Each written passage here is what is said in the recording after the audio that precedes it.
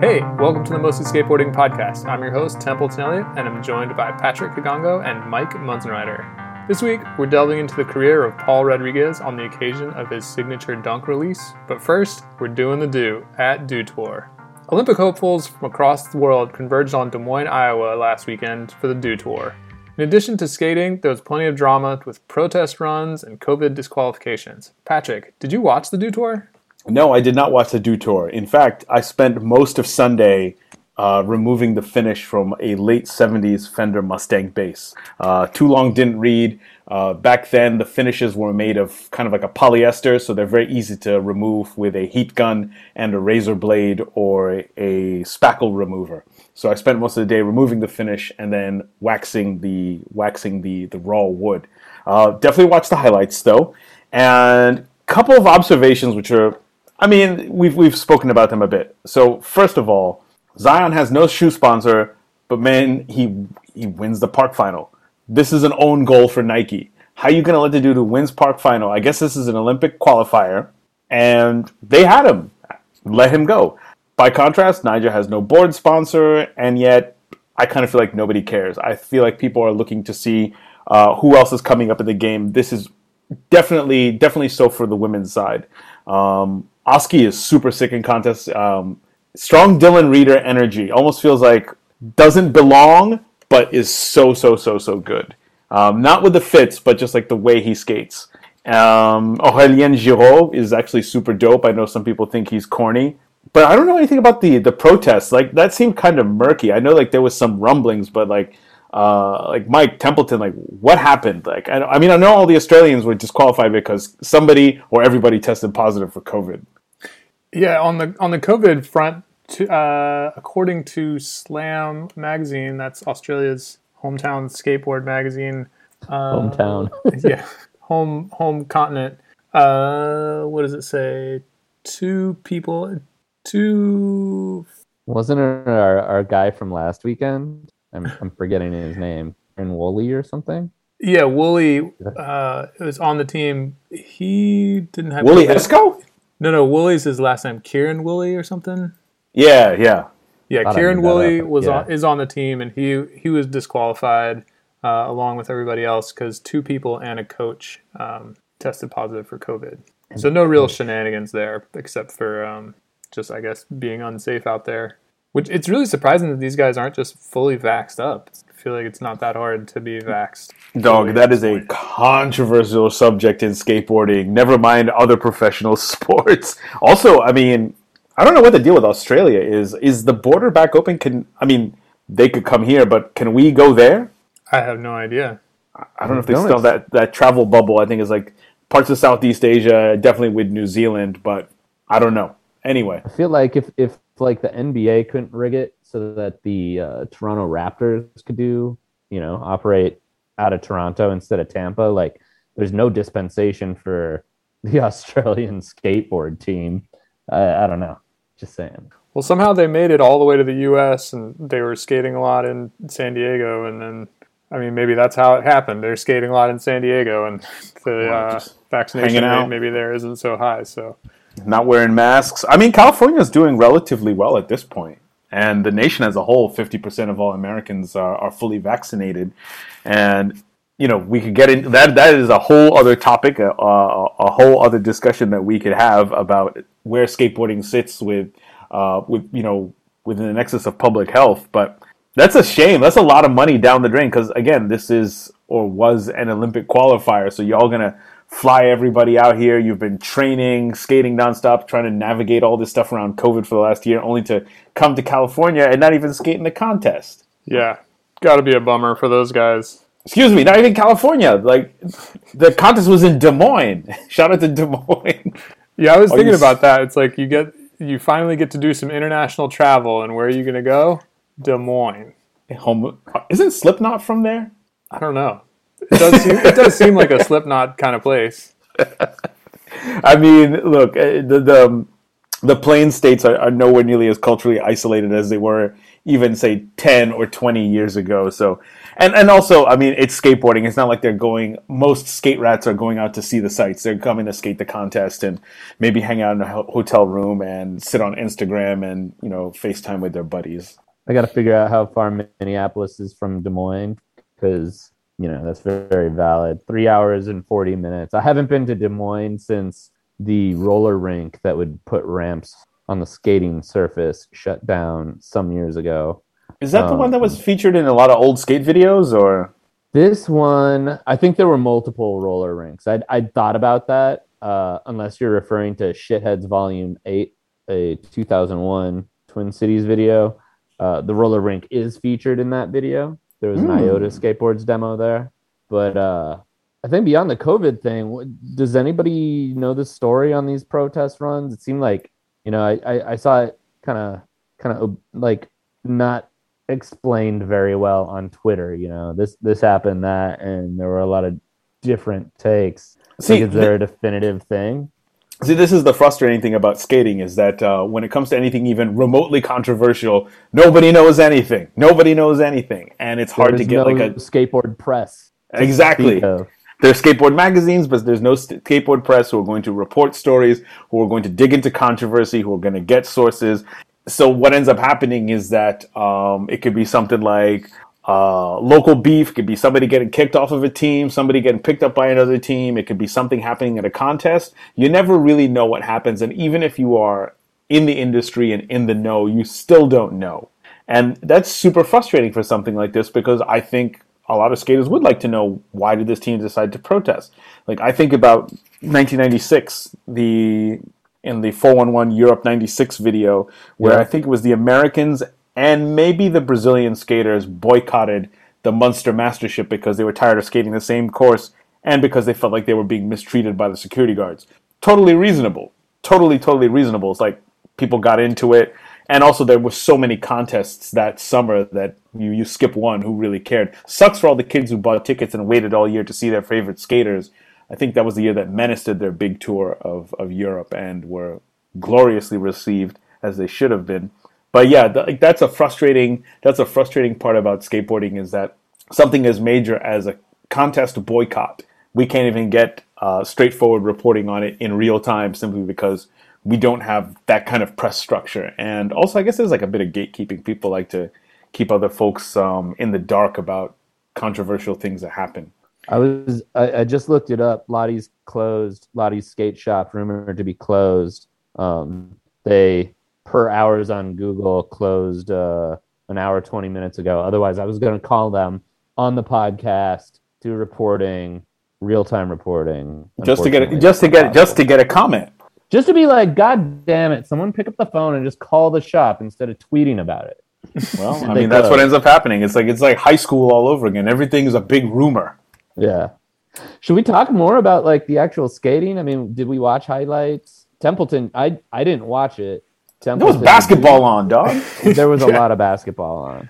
Yeah, I did not watch it live. I feel like with the Tampa contest, somehow either me or my wife is always sick on that weekend, and it just fits perfectly in like a lay on the couch or in bed and just like zone out watching skateboarding all day.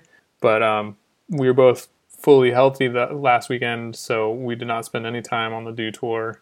Caught some highlights, and damn, the skating is fucking impressive. Like, these guys are good. Nija, switch heel 5-0 on the giant hubba. Seems like everybody knows how to do 360 flip 50-50 in a contest run. Yuto did a bunch of cool shit that you've seen him do before. Who else? I don't know. Like, it was really impressive skating, but at the same time, the like 10-minute finals highlight that I was watching got pretty boring. So it's just like not quite what I'm looking for in skate media, but damn, it's impressive. Oh, hell yeah. In an Olympic setting, I think it will make that much more sense. I think that's something I will look forward to watching. Although it's unfortunate with COVID, because in a perfect world, and we've spoken about this before, if there was no COVID and Olympics was happening with full audience participation, and you would say just get a whole bunch of skaters to say like, yo, we found some tickets, we're just going to do a tour of Japan, a guerrilla tour of Japan around the Olympics, because the Olympics are centered around the city, so it's to be centered around Tokyo. And yeah, you probably wouldn't be able to get rooms or anything like that. But there's so many other cities in Japan. There's so much else to see. Just have spend. I don't know. Of course, I have no idea who would pay for it. Japan can be very expensive, although it looks incredibly fun. One thing I did notice though is that for the women's competition, it was way more interesting because, for example, I was surprised Letitia Buffoni placed fourth, and Raisa Leal, who everybody remembers from the viral clip of her doing, was it a heel flip down some stairs wearing Tinkerbell wings? Well, she's growing up fast, and she has a Smith grind kind of like Mike Carroll's. And I think she's going to be the truth at some point. I think she's going to be next level. She's better than some of the dudes who are out there getting sponsored, getting boxes. And also just I think we all love, there's something about that heel flipping a set of stairs and Tinkerbell wings. There's something about that was so cool. People who just didn't skate at all, knew nothing about skateboarding, found it so inspiring. It was dope. Yeah, I missed the women's highlights, and I should actually back up and go watch that because it does sound more interesting. No matter if Nyjah doing non-Nyjah tricks is kind of startling. Templeton, you mentioned the switch heel 5-0, which was way too perfect. And I do say, if you haven't seen it, watch it, and then imagine Nyjah doing it on a bench and how wrong that would look. Oh yeah, on top of a Lockwood bank or something. Even just the schoolyard bench on flat. He could put two benches together and just do it, and it wouldn't look as good as what is probably a pretty sizable 11 stair hubba. He had that switch heel frontside tail as well. Cab backside nose blunt, which is too perfect, and he has it 2 on lock and is just square with it. I don't know. I think Sheckler was emceeing or doing color play-by-play, however that breaks down for some of the skating. He's not too old, is he? Shouldn't he be in something like this, or he's just been injured and life has happened to him? So my buddy, who actually kind of convinced me that this was a topic worth talking about, because I wasn't that into it, just because I hadn't watched it, and I'm kind of I don't know, live contests don't do it for me, probably because I've, in a previous life, worked a bunch of contests and had to MC them and just know that they're kind of tedious. My buddy was like, this is actually the best skating that's going to happen live. And, it's just incredible to see where it is. And he pointed out that I guess Sheckler, was saying, as I suppose he'd be the color guy or play-by-play. Shit, I'm hung up on that fact. My buddy was saying that Sheckler was like, yeah, no, I can't hang with these dudes. I'm glad I'm just on the microphone. And he had a really great line during or after Nyjah did the switch heel front tail or one of those moves. He just said, yeah, man, Nyjah's good. And that's the perfect skate commentary. Because, if you, I don't know, you're skating with Silas Baxter, Neil Templeton, and he does some shit, and you're just like, Silas is good. Yeah, but Nyjah's good in a way that almost feels like it's not robotic, because there's a certain amount of transparency in his process and the way that he skates. I don't know. I just I cannot get behind that man's lifestyle, nor some of his business decisions, one of which led to the demise of the much beloved LA Weekly. So for that, it's forever on site for Nyjah Huston. But back to the women's, Sakura Yosuzumi, who skates for Ralph Lauren Polo. I think we need to stop and appreciate the fact that, first of all, Schwan Park Finals. Second of all, Polo. Polo just needs to do a Polo. They did the collab with Palace. They need to get in the skate game. Skaters have been supporting Polo. Think of how awesome their team would look.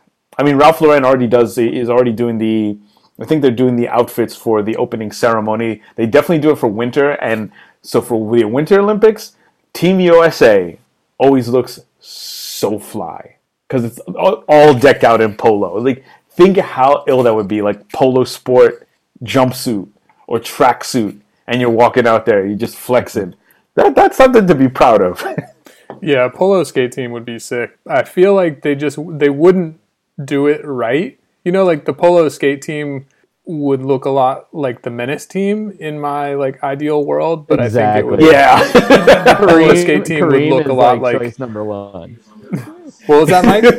Like it was just Kareem. It was just Kareem Campbell. Put Reem on. Yeah. Yo, Kareem, the late great Keenan Milton, right? Just like it's just like all of our favorite skaters.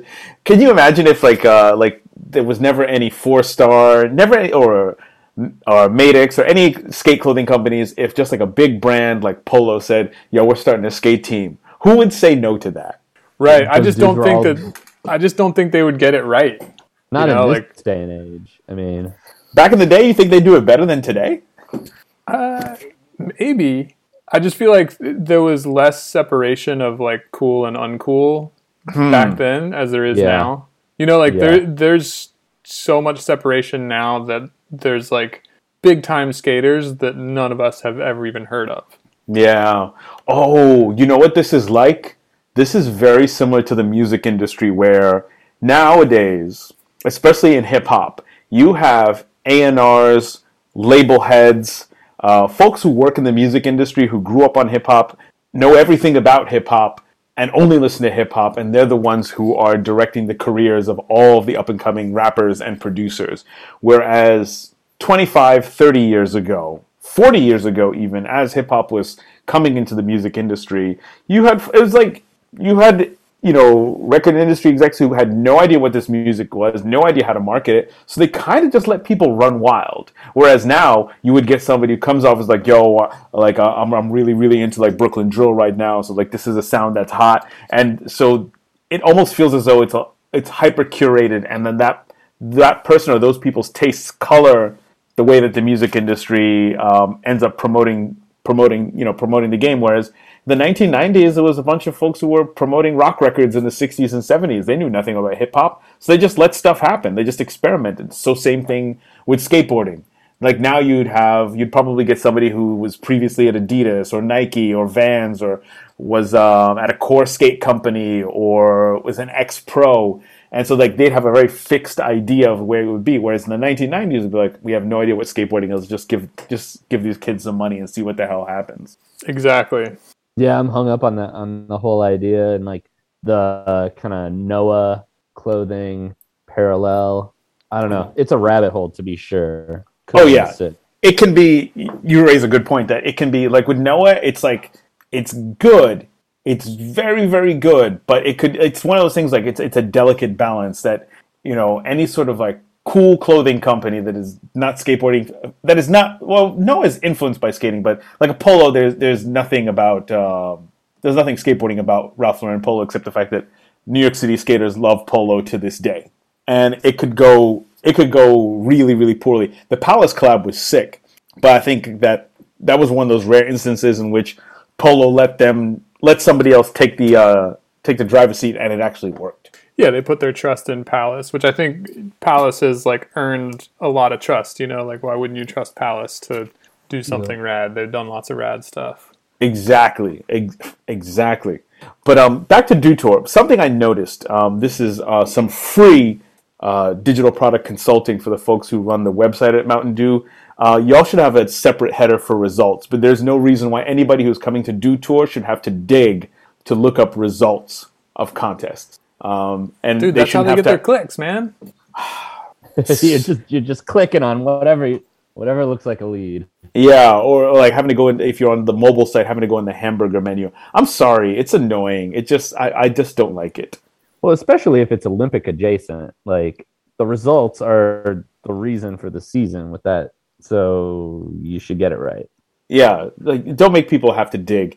And I know that there are definitely skaters now who are much more comfortable about energy drinks, sodas, and sports drinks being entrenched in skateboarding simply because, hey, they pay well. But at some point, is there ever going to come a point where people will decide that, no, they're not messing with it. They are no longer interested in having an energy drink or a soda sponsor? I think they throw around big numbers that are really hard to say no to. Yeah. How big are we talking here? How much are people getting to wear a Red Bull or Mountain Dew hat or grip tape?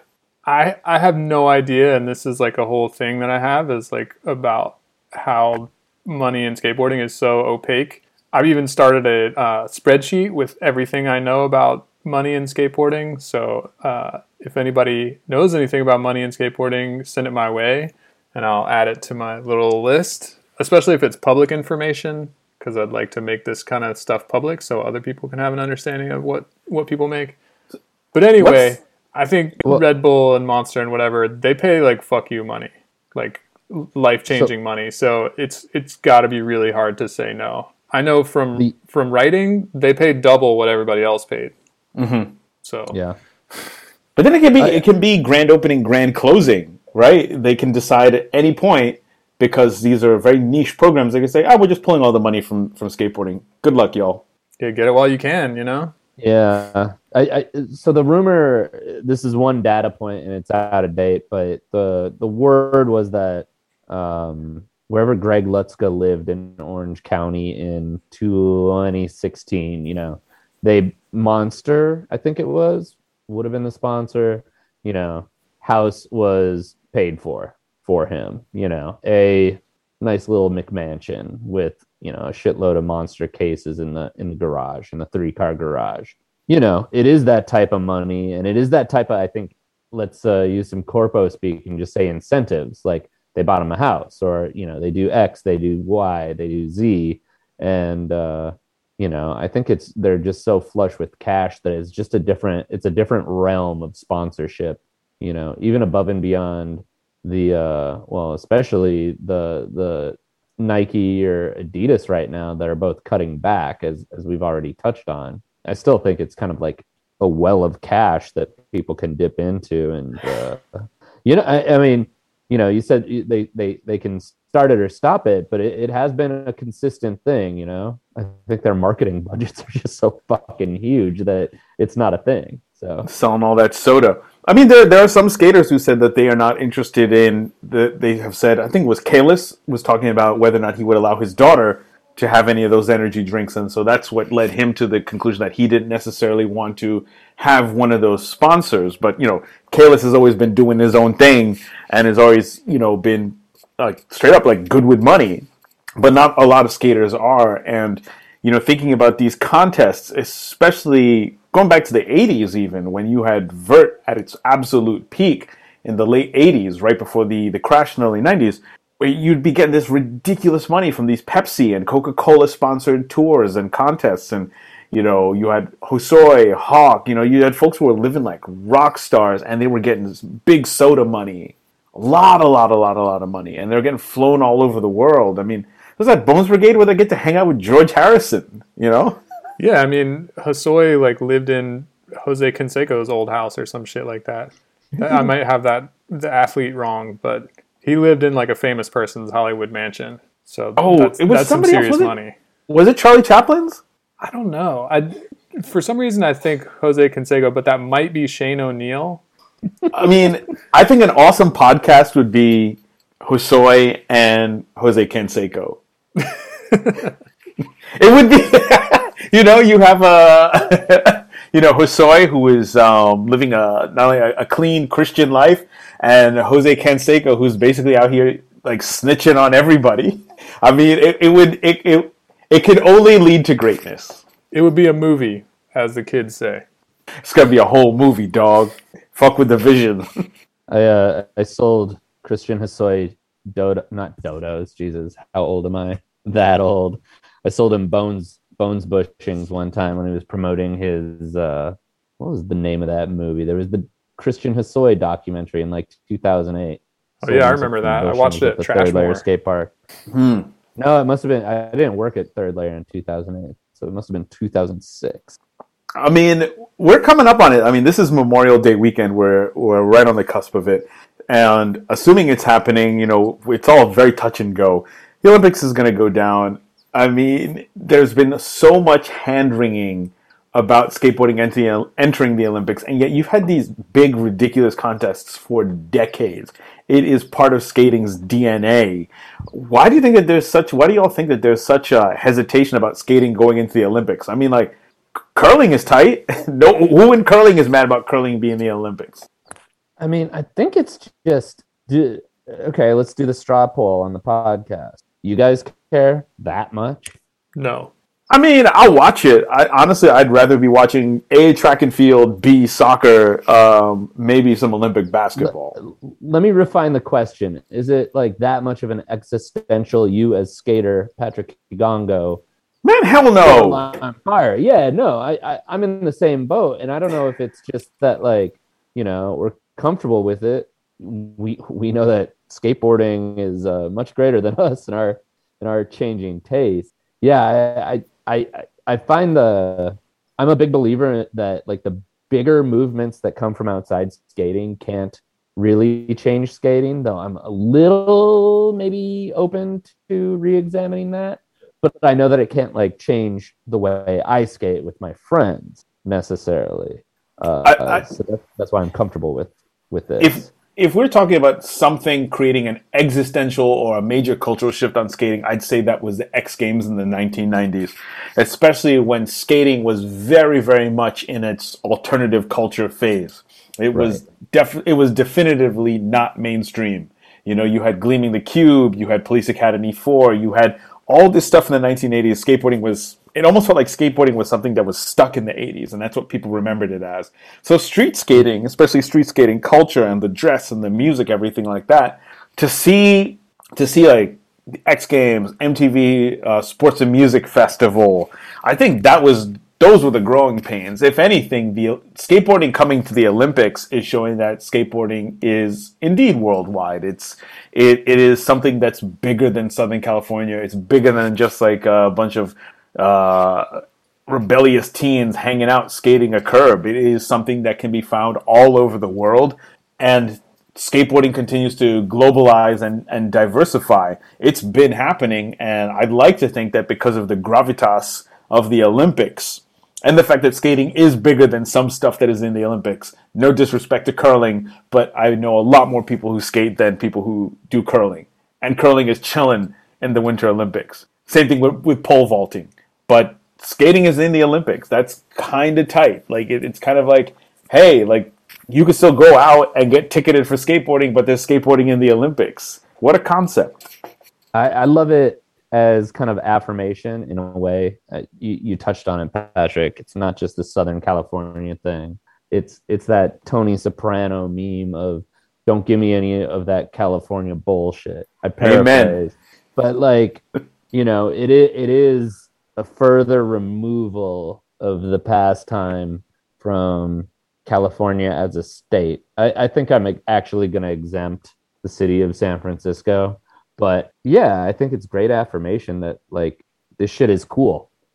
And if you look at it that way, what more could you want, in a way? Because we think this shit is cool, and now everybody gets to know about it. I guess I'm a maximalist. Yeah. What were you saying? And this is to Templeton's point. We still don't know how much money anybody makes.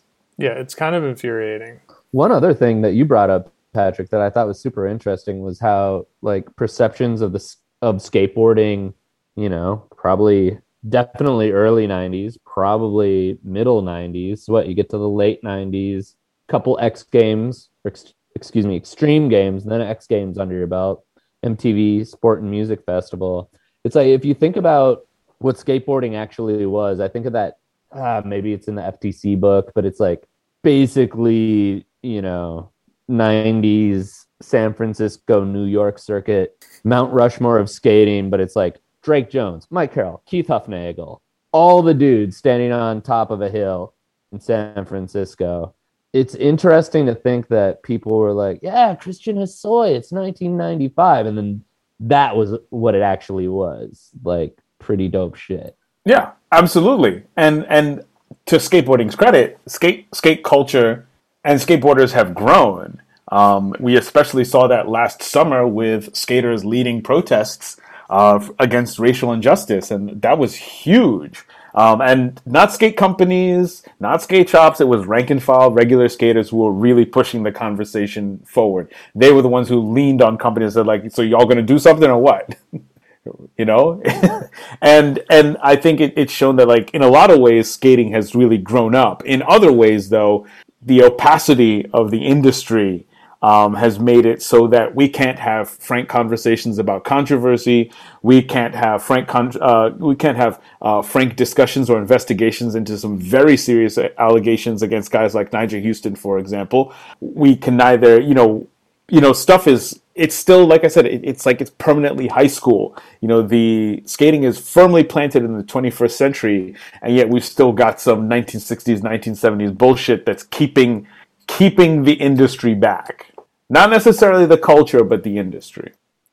I think it's going to be really interesting when we get real journalists looking at skateboarding in the run up to the Olympics, or as the Olympics happen and skateboarders make a name for themselves, some people outside of skateboarding are going to start digging, and they're going to find some skeletons in some closets. And I think that's going to be pretty interesting to see. And it'll be interesting to see, how the industry reacts to that. Yeah. But also it will be interesting to see some serious journalists actually sit down with somebody like, imagine Bryant Gumbel, Kareem Campbell. He'd need a good team of researchers. Kareem, tell me more about the Ghetto Bird. Paint the picture for me. First time you did it. We would need a team that would say, ask about the pager check. Well, what was going through your mind on when you were on Vermont and Fountain checking your pager?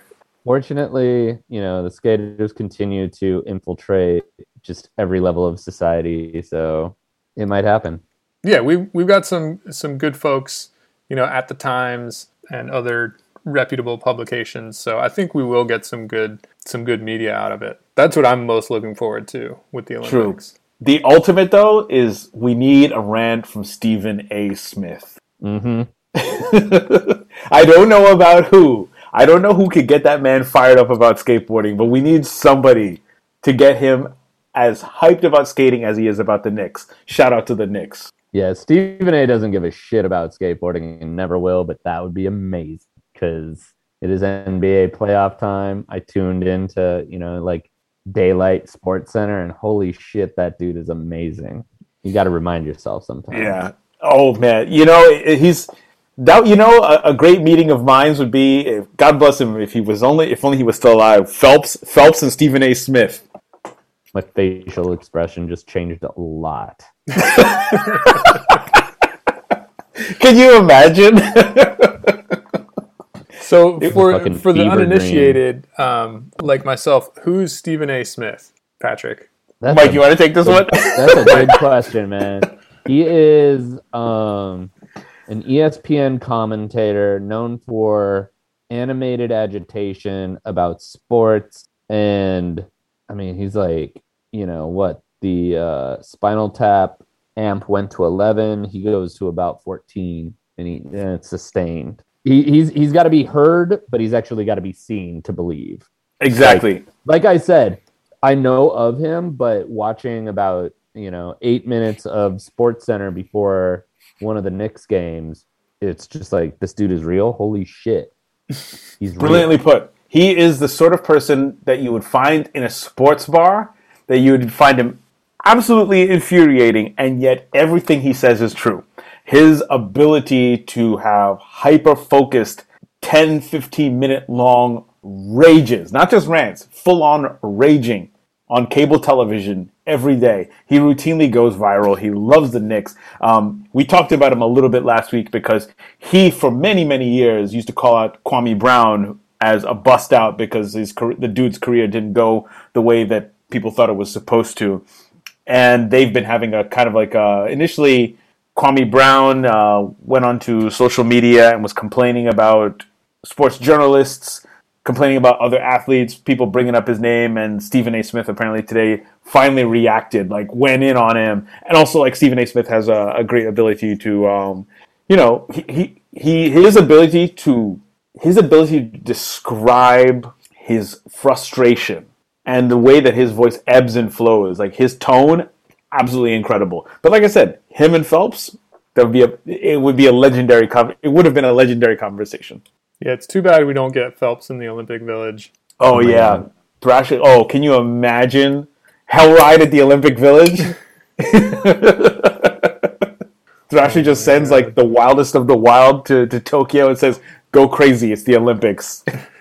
Thrasher, wait, Thrasher, I know that we've got other things to talk about, but Thrasher or Big Brother at the 2021 Olympics?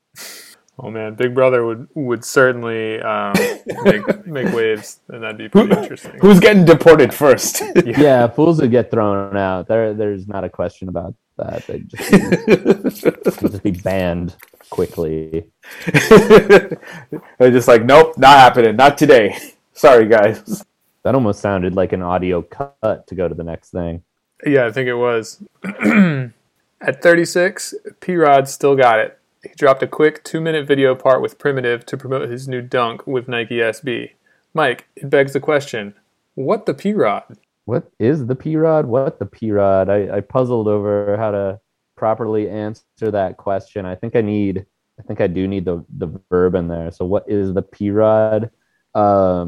Thinking about him, he might be one of the more interesting skaters and at a very interesting point in his career because the video part was great, but Primitive also put out I'm blanking on it now. I sent you guys the link, but it was the kind of the process with P-Rod of filming that video part. And I say he's at a really interesting point in his life because at 36, he's kind of veritably old for skateboarding, verifiably old, but like not that old. And the skating was good, and yet I have so many questions for him about skating to Mariano's song when he was a kid, and then Nike marketing him as Skateboard Jordan, and it just kind of like never sticking. That said, he seems like he's in kind of a cool place in terms of like his body works again. He's got a shoe. I mean, he's doing. I know some would find this controversial. I think he's doing cool shit. I actually like Primitive as far as like how clean it is as a brand and how like well run it is and how above skateboarding it is. What the P-Rod? I think the state of the P-Rod is good. The state of the P-Rod is good. What say you, Patrick? Well, he does have a kid, right? At least one, sure. Okay. I think fatherhood has probably tempered some of his wilder tendencies, and that's not always true for sponsored pro skaters. Some people continue to wild out. You know, he's also a man of faith. He's a devoutly Christian man, which I know that there's somebody on Skate Twitter who wrote a book about religion in professional skateboarding and how something as seemingly rebellious in skating, that there's like a sizable contingent of skaters who are devoutly religious, more specifically devoutly religious Christians. And I think that ties to the California thing. There is a very, very strong history of evangelicalism on the West Coast, but it's also something that's kind of couched in like hyper individualism. So people aren't necessarily proselytizing to you, but like it's a very, very big part of their personality and a very big part of their life. I mean, a lot of mega churches out here. And also like P-Rod has had a steadying hand in his dad's in his life, and P-Rod Sr. and, Junior is acting. He was in the Selena TV series. He's had a couple of other roles. He's in the Mikey Alfred movie, North Hollywood. It seems as though he's mature. That's what it is. He's always been mature. I think that there were some very high and maybe even straight up unreasonable expectations on him. For example, for him to be Mariano. And was Guy Mariano even going to say anything when that City Stars part came out and he was skating to I Want You Back? Like, Guy was chilling at that time. He was not really in the mix in terms of the skate game when that video finally dropped. And I think the other thing about P-Rod is that he carved his own path. He's been successful. He's a great contest skater, great video skater, cool company owner. He has figured it out for him. And I think a lot of his contemporaries, like the Jeremy Rogers, like a lot of the young bucks who were wilding out, killing it in contests and were very, very good videos, some of them have had very erratic or weird runs through the skateboard industry and haven't been as lucky and haven't been as fortunate. So looking back on it, he's actually done exceptionally well because he could have flamed out very, very, very, very easily. Especially you look at some of the cats who came up with him in that City Stars video. Yeah, I think P-Rod's always had a good head on his shoulders. I wonder if being the son of a celebrity kind of prepared him for stardom, you know, and like made it so when the limelight hit him, he didn't go crazy. I do want to call out that book you were talking about. It's Skateboarding and Religion by Paul O'Connor. It's a very good book. Everybody should check it out if that's a subject that you're interested in. Because, like, that's a thing. Like, think about it. Like, the firm, if I remember correctly, all of them were, when they were on the team, were all devout Christians. And that's something super, super unique. You figure that that's, especially like you look at, say, like, the infamous, the Nodus Satan Burning Babies board, or Steve Olson kick-flipping a stack of burning Bibles on the cover of Big Brother. What a contrast to have that at the same time as very, very devout Christians in skateboarding.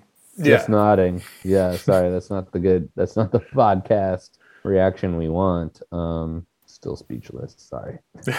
All good. Back to P-Rod and his skating. Yeah, still impressive. I mean, kickflip, backside, tailside, heel flip out. Like, you know. Switch flip. Oh, that was switch? Holy shit. That was heel flip to switch heel to regular, right? Or to straight. Back to switch, yeah. Yeah. Yeah, he did some shit. One of the interesting things to me is how much, you know, he's 36, and I guess I'm 3 years older than him, so it's hard for me to say he's that old, but he's actually old, relatively speaking. I think you got like a Bobby Warist who's the same age, and that dude is probably able to skate a lot more than Paul Rodriguez, and thus, you know, is going to look better more consistently. That's not to say Paul Rodriguez didn't look good. All I'm saying is that, you know, the dude's been hurt, and he was skating like you used to skate in a lot of ways, which was funny to me, like 5-stair, flat ground, and then like 11-stair banger. You know, it was really interesting to see him just do it that way. It seemed like the way he likes to skate. And going back to that kind of procedure video or whatever it was called, like, it's a struggle for him. He was bailing stuff, and that's not the way that I picture it going down, I guess. And it looked like it was harder than I think he wanted it to be, but he got a lot of satisfaction out of it too. See, but here's the thing that's weird. Why was it all California schoolyards? Oh, I think he's just keeping it close to home. You know, that's his territory, you know. It felt to me like classic P-Rod. That felt more real than if you saw P-Rod doing a line in New York City or something. But I want to see a P-Rod skating in New York City. Like, that's the thing that's kind of infuriating about that generation that skated the schoolyards so much, is that, and maybe it's because I live out here, and yeah, like I'm starting to get frustrated by, like, I'm starting to get frustrated when I see those parts come out, because there's so much else to skate in Southern California, and the schoolyards are great because they're there, but more often than not, especially like if you're someone who's gotten hurt too, because I fell about 2 months ago, and I was doing a slappy, and I ended up kind of hyperextending my hip, something like that, and then I hurt that same hip hopping a fence. It's like, it's not worth it. Go skate some street. Like, it's not. I feel like it's not worth it to go be hopping fences. I don't know, man. Those schoolyards are pretty, like, it's like a skate park. You can get away with it, but it's a skate park. You know, it's like a skate park, that level of ease to skate, but it's legit street. Yeah, I got no beef with it. I liked seeing P-Rod in his element. You know, it looked natural. I would disagree on the New York stuff. Granted, he's definitely got footage there, but yeah, something between the pandemic. I mean, it was kind of a retrospective shoe, if we want to get into the marketing aspect of it. It all worked in my mind. The shoe's not that hot either. That's the other thing. I was holding my tongue. Oh, what are you holding your tongue? Well, are they going to get mad? I mean, Nike produces so many shoes, many of which are still very dope. Trying to get the platinum seagull dunk going. Dog, I mean, after the whole reseller gate, man, they ain't sending nobody no boxes. Zion out here winning contests, and he's not even on the Nike team. Come on, son. I think my favorite thing is, like, anytime on the Explore page on Instagram, this is not my favorite thing, but that's just how you frame things. You love it when you can tell, like, oh, that kid knows the rep. He's wearing dunks. Or knows, I don't know. There's actually, I'll say this. I'm kind of dismissive of skating in dunks right now, because it's all just like a status thing. There's right. It seems other like good shoes on Nike. it seems like they flow like one shop kid per shop, the like hype dunk release to go film in as like a little, so the shop can do like a little ad for the dunk, which I think that's pretty cool. True, but it's frustrating because sometimes you can't just find like a set of blazers in a decent colorway that you like. And Nike has put so much emphasis on limited releases and drops, and I'm sorry, nobody has the time for that. I mean, we are coming into, at least for a lot of people, at least in the United States, are coming into post-pandemic summer. Like, nobody wants to be chilling on their phone waiting for shoes to come out. Nobody wants to be waiting in line for shoes. We're trying to be out there in the world doing stuff. And this whole, like, having to adhere to a very strict protocol for getting a set of shoes, just no. And it's kind of weird, too. Like, P-Rod has been on Nike for, like, what was he ever on, was he on S or was he on Lakai? Yeah, he was on S, never on Lakai. I mean, and also, like, this just goes back to my frustration with Soltech. Like, how y'all have, like, one of the most stacked teams ever and let that joint fall apart? I think it comes down to money. The thing that I heard at the time, I think that happened when I was living out in Southern California, and I heard it was a 5-year deal for $1 million. But didn't Soltech go and spend beaucoup dollars on having that super energy efficient headquarters? Yeah, I said it. I think those are different kind of line items, you know? Right. I'm just saying. Like, they had such an amazing team. I mean, all the Soltech companies. There's no reason that they should have, like, you can there's usually going to be like anywhere from 4 to 8% attrition or churn in any company. And in places where it's exceptionally high, it'll be something like 10 to 20% turnover, like regular turnover. People come and people go. But to lose the overwhelming majority of your team to other companies across your verticals, come on, son. I think it's just like in skateboarding, like nothing gold can stay. There's constant churn and everything's always like changing in value. I see what you America did there. Made a whole video about that. Yeah. I see what you did there. But like back to P-Rod, he's a child prodigy who made it out alive. He's kind of like Alex Winter from Bill and Ted. Yeah, I think that's a good way of putting it. Yeah, he's a child prodigy who came out okay. Yeah, because a lot of even the folks who are doing fine now had their kind of wilderness period. Something happened to them, and you know, that's something I think skateboarding is going to have to reckon with at some point. I mean, look at Epically Later. How many episodes are devoted to the same storyline? You know, kids who got sponsored relatively young, thrust into the spotlight, became successful, happened to be very good, and then, you know, your 20s hit, and for most of us now, especially, your 20s are a time of exploration and experimentation and sometimes, like, quite honestly, fucking up. Or the world fucking up around you, especially those of us who survived the recession back in 2008. Geriatric millennials, man. Geriatric millennials. Yeah. But, I mean, for somebody like P-Rod to be able to basically maintain a very, very... He has done what he wanted and continue to exceed expectations. Primitive really, really worked. Wasn't there something about Diego Najera was talking about trying to get back on Primitive, or he misses being, like, because he decided to leave to go to April? I didn't hear anything about that, but yeah, I would imagine that you don't get cared for quite as well on April as you did at Primitive. Yeah, and also, who's this dude? Was it Heath Brinkley, who's one of the other head honchos at Primitive? Mm-hmm. See, that's the other thing. You see that, okay, cool. I appreciate, I can respect that P-Rod has a sage business team around him who are really thinking about the long view and are pretty serious about their work in the game.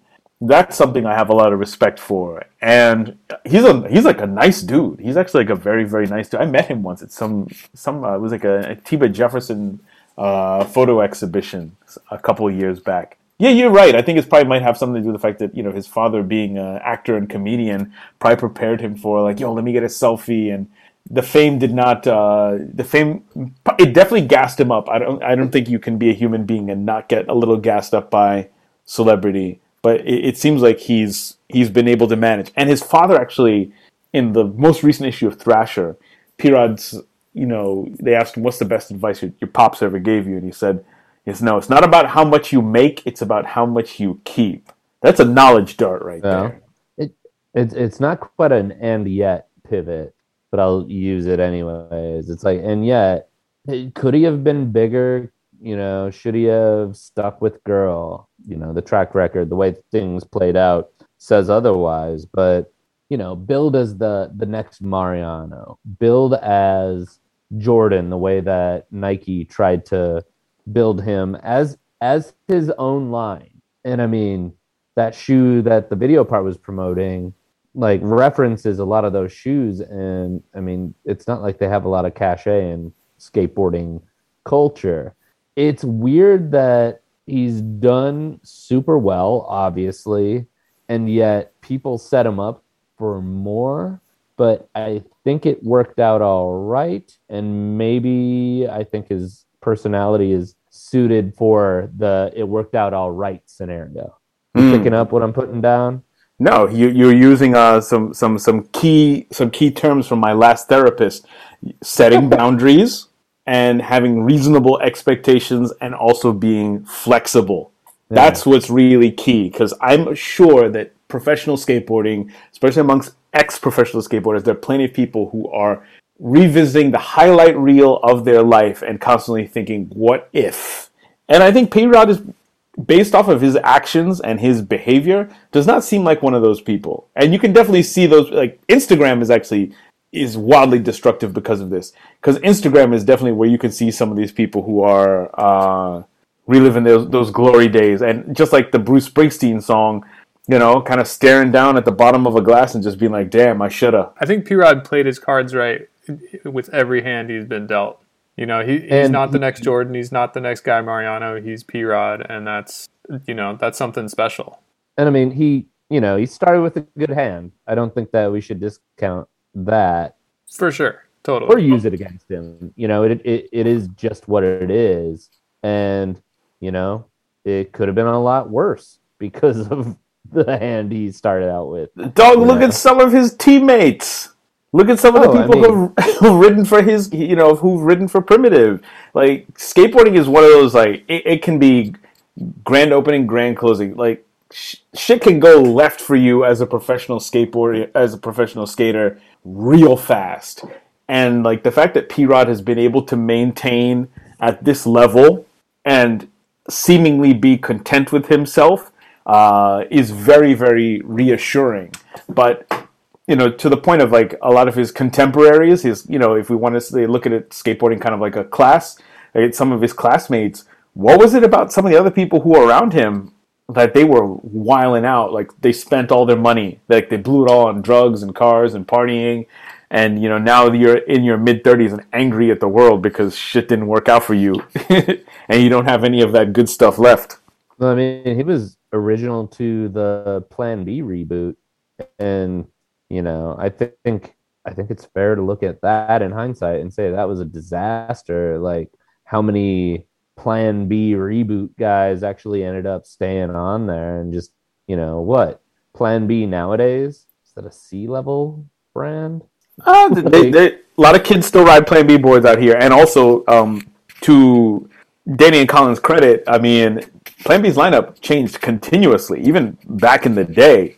They rebuilt from that exodus in '93 and came back even stronger with Secondhand Smoke, with that lineup, which I'd argue is almost better than questionable, but that might be... Holy cow. That might be too hot of a take. That might be... Jason's not here, so...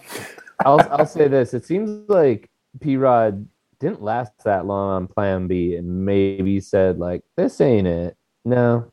And he struck out on his own, and I don't know. From the skate Twitter bubble, it seems like nobody really likes Primitive. I think it's a perfectly fine brand that I'm not motivated to buy stuff from, but they got some of the best skaters on there. It's nobody's kooking it. I think it's clean. I think P-Rod's success and the story of him, maybe if I'm trying to sum it up for myself, it's like he's just doing it well. well. Yeah, being absolutely. keyword, He's actually successful, and more importantly, the thing is, success is a nebulous thing. Everybody has to have their own definition of success, and he has a definition of success that we can vibe with. And primitive kids are buying primitive boards. They like primitive, and like they have found their lane. That's the other thing. He found his lane, and that's really really admirable. And he has like I wish that there was a way to standardize the way that he has moved through the industry, but skateboarding is inherently chaotic, and there's no way that people are going to start doing the right thing from day one and thinking about their future. There's always going to be people who pile out. There's always going to be people who torpedo their career for whatever reason, as we have seen. For sure. Well, I'm sure P-Rod is pretty stoked on how everything's worked out for him. Which brings us to the end of our show where we talk about what we're stoked on. Patrick, what are you stoked on this week? I'm stoked on a lot of things. First of all, shout out to Spitfire Wheels and Venture Trucks. Big shout out to Jim T and the folks over at Deluxe. My mom's birthday is next week. I also want to give a shout out to all of our essential workers like her. She's retired now, but pandemic's not over, and a lot of these folks need some extra love, so please say thank you. I'm stoked on Maite Steenhout's mix for Jenkem, which is actually good. I was listening to it yesterday during the workday. And I'm also stoked on the Good Push Alliance's commitment for anti-racism in skateboarding. I am really hyped at all the people who signed on to it. I did a little thing. I chatted with the folks from High Snobiety about editing some of the copy on the actual statement itself. And I'm really hyped to see some of the energy from last summer's anti-racism protests continue to build and grow within skateboarding. And I think it's dope. I mean, what's the NBA doing right now? Mike, what are you stoked on? I'm stoked on your involvement in the Good Push initiative right there. Unbeknownst to me until just when you said it. Otherwise, my expected stoked on is St. Paul Saints AAA baseball. Should fact check myself to make sure they're AAA.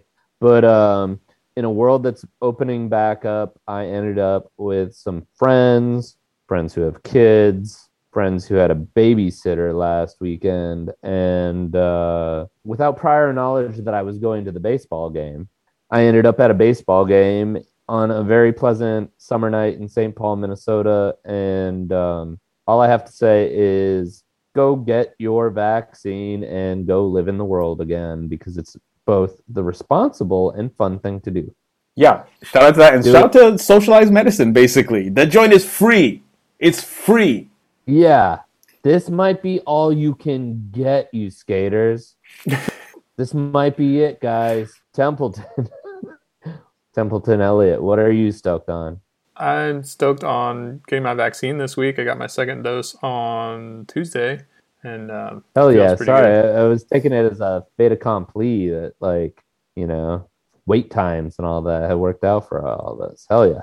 Yeah, stoked. Also stoked on finding a new mountain bike trail. My relationship to mountain biking is a little weird in that it basically, I can only devote like under 2 hours to it. So it's got to be close. It's got to be easy. And I found a new trail near my house, so I'm stoked on that. Excuse me, I'm sorry. Why only 2 hours? Just because if I have more time than that, I'm going to go skating. Good. It just is. It's like a lower tier activity. You filmed that clip yet? What clip? Aren't you supposed to ollie over the dumpster? I gotta do more mountain biking to get my legs up. All right. I can get over this dumpster. July 4th deadline. Fuck that. Maybe by the end of the summer I'll have the legs to do it, but it's still on my mind. You've now claimed it twice, if not more. Shit.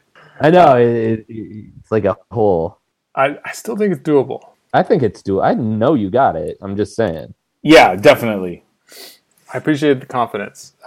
Purest street skater on the podcast. Yep, Cast definitely. 4. Probably the best. No, Mike's the best skater on the podcast. Okay, please. Let's move on. But thank you. Clearly, Mike agrees.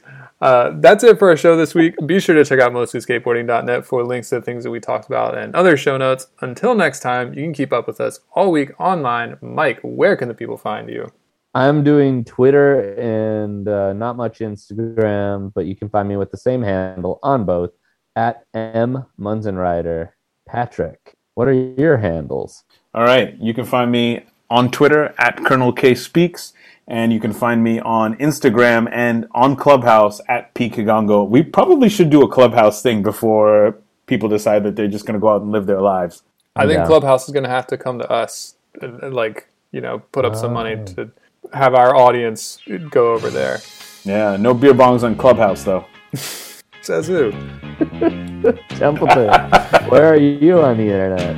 I am on Twitter at MostlySkate and on Instagram at MostlySkateboarding. We'll see you guys next week. Go get your vaccines, y'all. Let's do it.